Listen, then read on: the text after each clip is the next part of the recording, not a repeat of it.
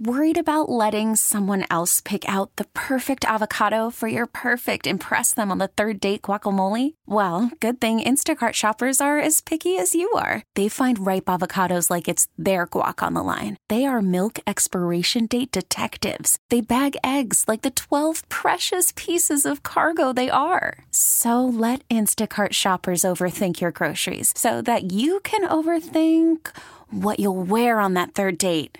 Download the Instacart app to get free delivery on your first 3 orders while supplies last. Minimum $10 per order. Additional terms apply. This episode is brought to you by Progressive Insurance. Whether you love true crime or comedy, celebrity interviews or news, you call the shots on what's in your podcast queue. And guess what?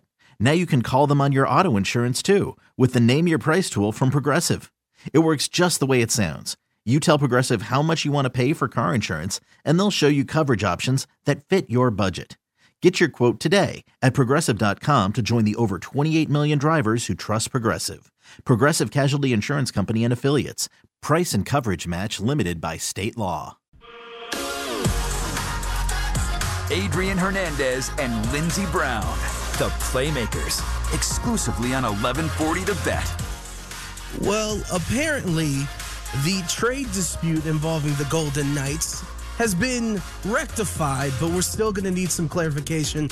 So I'm going to step aside and let Lindsey and our special guest, Travis Yost, get down to the nitty-gritty. But first, I remind you that all Insider Calls are powered by BetQL. Bet smarter and beat the books. Download your BetQL app today or visit BetQL.com. Travis Yost, you are a hockey wizard of numbers and words, and you can absolutely use that description to fill that empty Twitter bio space if you want to. But we needed to have you on, probably the most important guest we've had on this show in quite a long time, because we need to make sense of the latest Golden Knights attempt at salary cap sorcery. Where do we stand at this juncture? Who is to blame? And is there a comparable in your mind? They either need to make a trade after the trade deadline, which is allowable. But remember, none of those players moved after the deadline can play for Vegas. So right. The price to move a player like Dadonov and his contract has went up, I'm sure, substantially for Vegas. But really, I think more so, what's even more interesting than just the Vegas perspective is, to me, 2 things. One, how you even end up in this scenario. Correct. I don't, for the life of me, the NHL, this is my opinion, the NHL has been very coy, hiding behind reporters, giving them little drip information from this trade. And I think that's happening because the NHL looks horrible here. I mean, the reality is how this situation occurred, which is the $1 million question everyone is asking, is the NHL Central Registry does not register no trade list.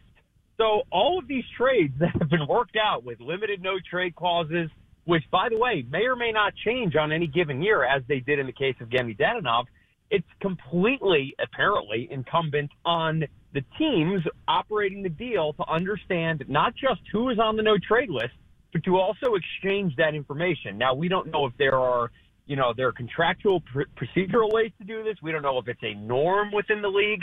But time and time again, the league's done it 3 times over the last 3 days. The league has insinuated that Ottawa did not give Vegas a current or a fresh version of the no-trade list. And where I think that comes into play, to me, the NHL had to nullify the trade. I mean, Vegas could not have moved could not have moved Dadonov. It clearly injures his rights as a player and the union that they never would have let that trade go through. To me, the question now is, number one, does the NHL do anything on an accommodating standpoint on behalf of Vegas? That seems unlikely. On behalf of the player, how about that, Travis?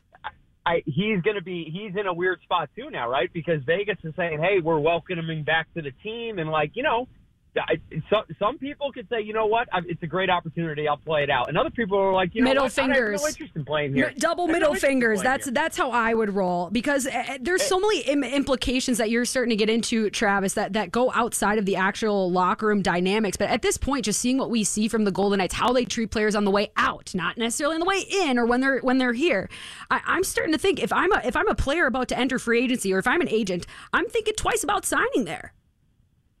Absolutely, and that's why I think the most interesting thing, really longer term, is what is the actual solution to this? Because it's clear the NHL's oversight failed. I mean, that is something we also know, right? You can put that in the fact category. Again and again right and again. Dadonov is back. Yeah, right next to Dadonov is still a Golden Knight. The other thing that I think is worth watching, the NHL has not been coy or shy about inferring through everyone else that Ottawa may have botched this. If that is the case, I do wonder if there is going to be something punitive on the side of the Ottawa Senators. Now, that may not benefit or affect Vegas in any way.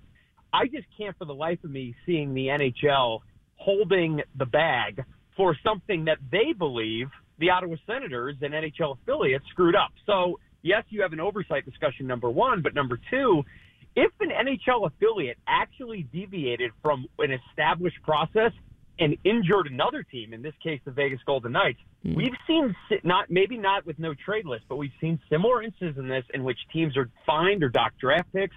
So I am very curious now, not just what happens with Vegas and obviously everything going on there. The Ottawa Senators are not removed from being potentially on the hook here either. If what the NHL is inferring is correct, that they were the ones who got this ball rolling down the hill. Well, and the correct hockey answer, too, here, Travis, is that everybody in the room is at fault. If you're pointing fingers, there's 4 of them coming right back at you. So I'm like, if I'm the Golden Knights, what stopped you from meeting with your players weeks out of the trade deadline just to run through with everyone? Even Mark Stone, do you have a trade clause? Do you have a list of teams? Like, just to make sure. But I know that that's like above and beyond bare minimum, and we need to kind of adjust that. But I just... For a sport that preaches attention to detail, the grind, all these things, it's just so bothersome to see how the Shield actually plays that out and how short they usually fall. And for me, the easiest way to rectify a lot of the things that ail the NHL, be that this situation, be that how they handle the Chicago Blackhawks stuff, it's new commissioner. But I don't know if that's a true thing that can exist in this reality right now. So what is that for you? Well, Lindsay, I'll tell you right now, I don't think I've ever agreed on something more in my life, and on this very specific point. I love hockey. I mean, I love hockey. I think everyone who watches the NHL loves hockey. I really struggle to understand any argument of people suggesting this is a well-run league.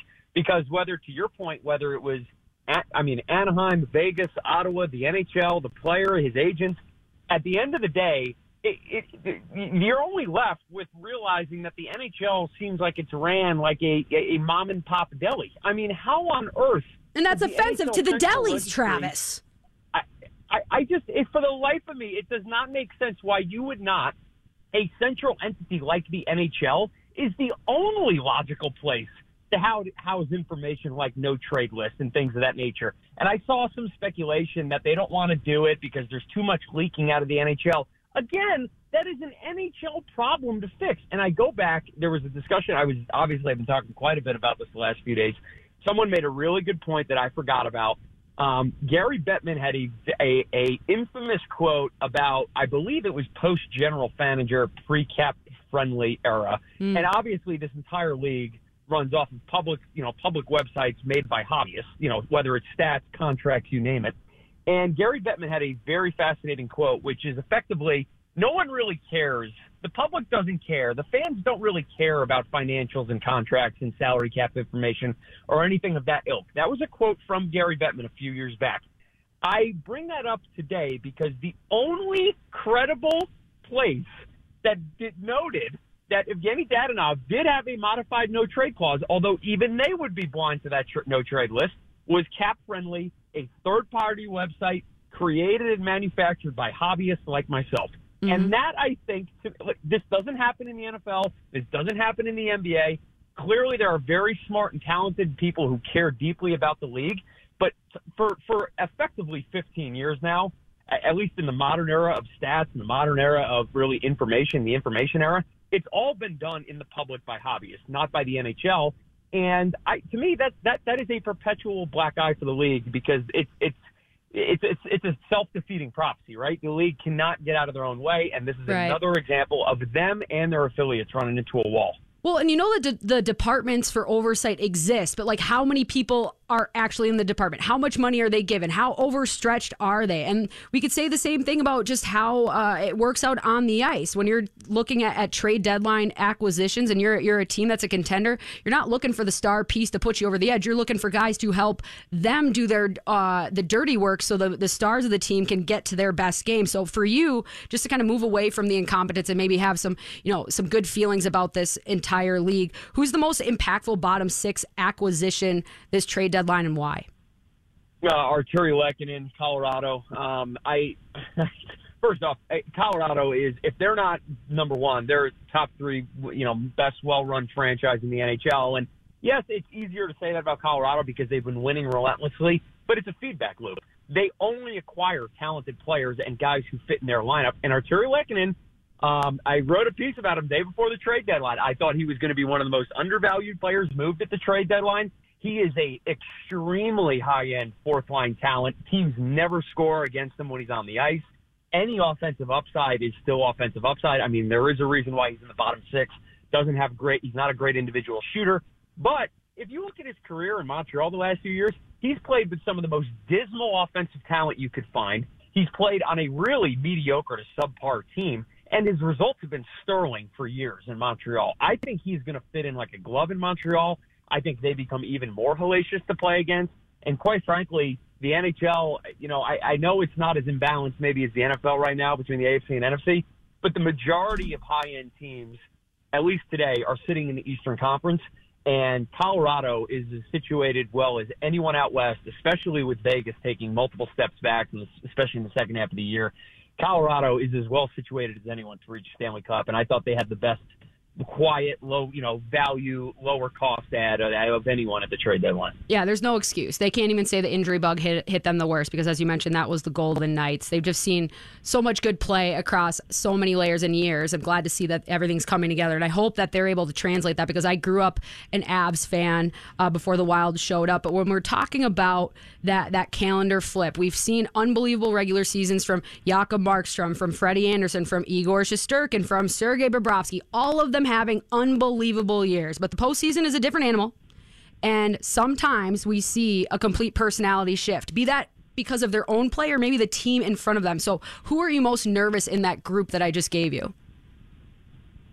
And I think your 1-2 Hart Trophy candidates have by far the most pressure on their, the most weight on their shoulders. No one has more pressure to deliver in the postseason than Austin Matthews, just because I wrote about it this year. This is the first year I think Toronto is a genuine Stanley Cup contender as well. I mean, they've had a very good team for years, but also a flawed team at times. This is the deepest team they've had. Austin Matthews is every bit. He's not Connor McDavid, but he's every bit the second best player in the league. He may be the best goal scorer in the league, but the team still hasn't gotten out of the first round. I mean, we've been talking about this with the Maple Leafs for years. If ever was going to be a time to deliver, this is the year for Austin Matthews. But I think Shesterkin's a great example too, because the majority of the reason why the Rangers have been able to really rebuild on the fly and really remain competitive throughout is, it's like a Brett Favre to Aaron Rodgers thing. I mean, they go from Henrik Lundqvist to Igor Shesterkin. It seems like they never have a bad backup goaltender either in New York. He has arguably been, along with Austin Matthews, the most valuable player in the league this year. He's been absolutely sensational, a little cooler of late. But I think the Rangers, if he is on his A-plus game like he's been the majority of the regular season, the Rangers are in that Tampa, Toronto, Florida, Carolina mix. Mm-hmm. But if the Rangers are getting A-, B-plus goaltending, we know they're a predominantly counterattacking team. They're going to eventually lose on a volume basis in the playoffs. So from a goaltending perspective, the weight is on his shoulders 10 over. Maybe not as much pressure because of how much younger he is, stepping into a newer role, relative to a player like Matthews who's got all the pressure on him. But he will be one of the most impactful players in either direction come playoff time. You mentioned the Rangers' expedited rebuild. I think in many ways that letter that they sent out to their fans, letting them know, like, hey, we're selling off everyone that you hold near and dear. We're going to have better days ahead of us. That it kind of serves the hockey god. So it's a little bit quicker of a turnaround. You have better feelings, better vibes around that locker room. And just considering all the drama that was going on last season, it's kind of surprising. But a team that's most poised to emerge out of the basement that would kind of hearken those same vibes that the Rangers did. The Ducks, the Red Wings, the Senators, the Devils, or the Sharks. Which team are you picking? Oh, that's not a murder's row of options you're giving me there. I have to say though, Detroit has shown promise and progress, and we have to remember they are coming from like ground zero of a rebuild. And they got goaltenders in the pipeline too. They completely gutted Sebastian Casa, just like Ottawa did. Mm-hmm. But the difference between Detroit and Ottawa, and I actually think Ottawa has better high-end talent. Josh Norris, Tim Stützle. I mean, these guys look outstanding in Ottawa. But Ottawa has no money, and they have no front office objective whatsoever. Detroit is ran by a person who has been a master at building lineups, building rosters. I'm going to give that team way more latitude. They have taken a demonstrative step forward this year. The other thing about Detroit, too, that puts them in a little bit of a better situation than maybe a team like San Jose, their cap reality is night and day better. So, again, I can look at San Jose roster today and say easily better than what we see in Detroit right now. That's a no-brainer. But San Jose also has some seriously, large and lengthy contracts still on the books. And, a player like Erik Karlsson is still fantastic. Like, you're not taking steps back because he's on the lineup. It does inhibit what you can do from a roster-building standpoint, though. And he looked good earlier this year, Travis. I mean, it's always the question of whether or not he can be in the lineup, but even the last couple years when it was the first moments with that new contract, he just didn't look the same. But this year, I was like, oh my God, he's stepping up into the play. He can actually skate again, and he's a threat. The thing about Karlsson just has to stay healthy, right? If he's healthy, he's on the ice. He's a first-pairing defender. And whether he's worth $8 million or $10 million or $7 million in that year, you're really squeezing money differences there. I do think, though, you brought up a really good point about the Rangers kind of front-running or guiding how they envision the rebuild going. I think that was really important in retrospect. It's easy to say now, but if you look at some of the most failed rebuilds, Edmonton, Buffalo, and increasingly Ottawa, even though there is talent in the lineup, they all have one common thing, multiple common things, but one thing sticks out. The goalpost perpetually moved further and further away as the rebuild struggled more and more. And that is the quickest way to burn out a fan base. That is the quickest way to burn out a media that covers your team. Yep. I think the Rangers built some equity back with the people who follow their team. They knew they'd stink for a little bit. They didn't stink as bad. They got a bunch of young talent, and you know what? They're really competitive once again. It matters how you treat people, especially in this game, and you always treat us well when you grace us with your presence and hockey knowledge. Thank you so much, Travis, for filling us all in. Thank you, guys. Take care. Always great to have Travis on. Travis Yost used to write for TSN, be on the TV. Like you said, he's kind of all over the place. He's one of those just hockey legends that seems to be in the vein of everything that's going on without being attached. It's truly the winning formula. Insider calls are powered by BetQL. Bet smarter and beat the books. Download your BetQL app today or visit BetQL.com. And on the other side of the break, it's time to give some kudos to a certain governor in Utah. Stop! Yo! Engines! We're back at Coda. Here comes Austin Cindric. Down the hill, 80 feet. Side by side, deeper in the field. How are you going to break for turn 11? Logano's going to look to the inside of Michael McDowell. Coming down into turn number 7. Both drivers hard on the brakes when McDowell turns right across his nose. It's the Echo Park, Texas Grand Prix. Sunday, March 27th at 11:30. Only on 1140 The Bet, Las Vegas. Billy Chevrolet has new extended weekday service, parts, and sales hours from 7 a.m. until 9 p.m. Findlay. Finley Chevy is a place to buy. Home of the...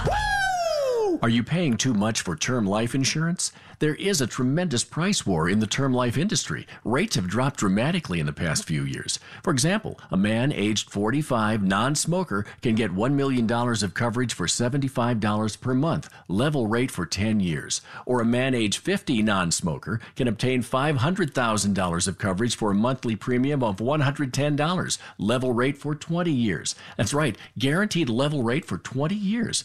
If you're a smoker, we have great rates available for you as well. At Term Busters, we specialize in policies of $500,000 and above. If you're looking for new or replacement term life insurance, call today for a quote. 1-800-908-7636. You're probably paying more than you should. Call 1-800-908-7636. Remember, 1-800-908-7636. Sample rate quotes based on preferred non-smoker rate class. Exam required required to qualify.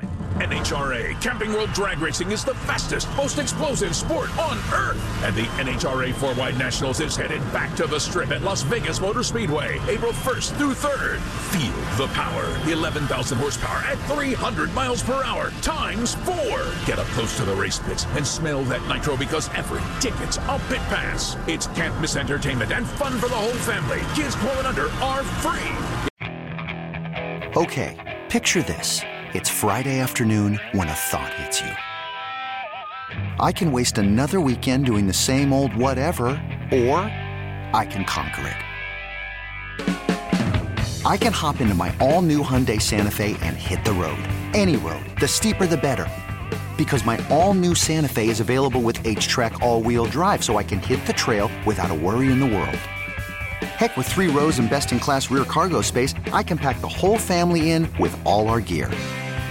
We've got available dual wireless charging for our phones, so we'll never lose touch with civilization, and we won't lose touch with the primordial power of Mother Earth. So which is it? Waste the weekend or do something a little more epic? And conquer it in the all-new Hyundai Santa Fe. Visit HyundaiUSA.com or call 562-314-4603 for more details. Hyundai, there's joy in every journey. This episode is brought to you by Progressive Insurance. Whether you love true crime or comedy, celebrity interviews or news, you call the shots on what's in your podcast queue. And guess what? Now you can call them on your auto insurance too with the Name Your Price tool from Progressive. It works just the way it sounds. You tell Progressive how much you want to pay for car insurance, and they'll show you coverage options that fit your budget. Get your quote today at Progressive.com to join the over 28 million drivers who trust Progressive. Progressive Casualty Insurance Company and Affiliates. Price and coverage match limited by state law.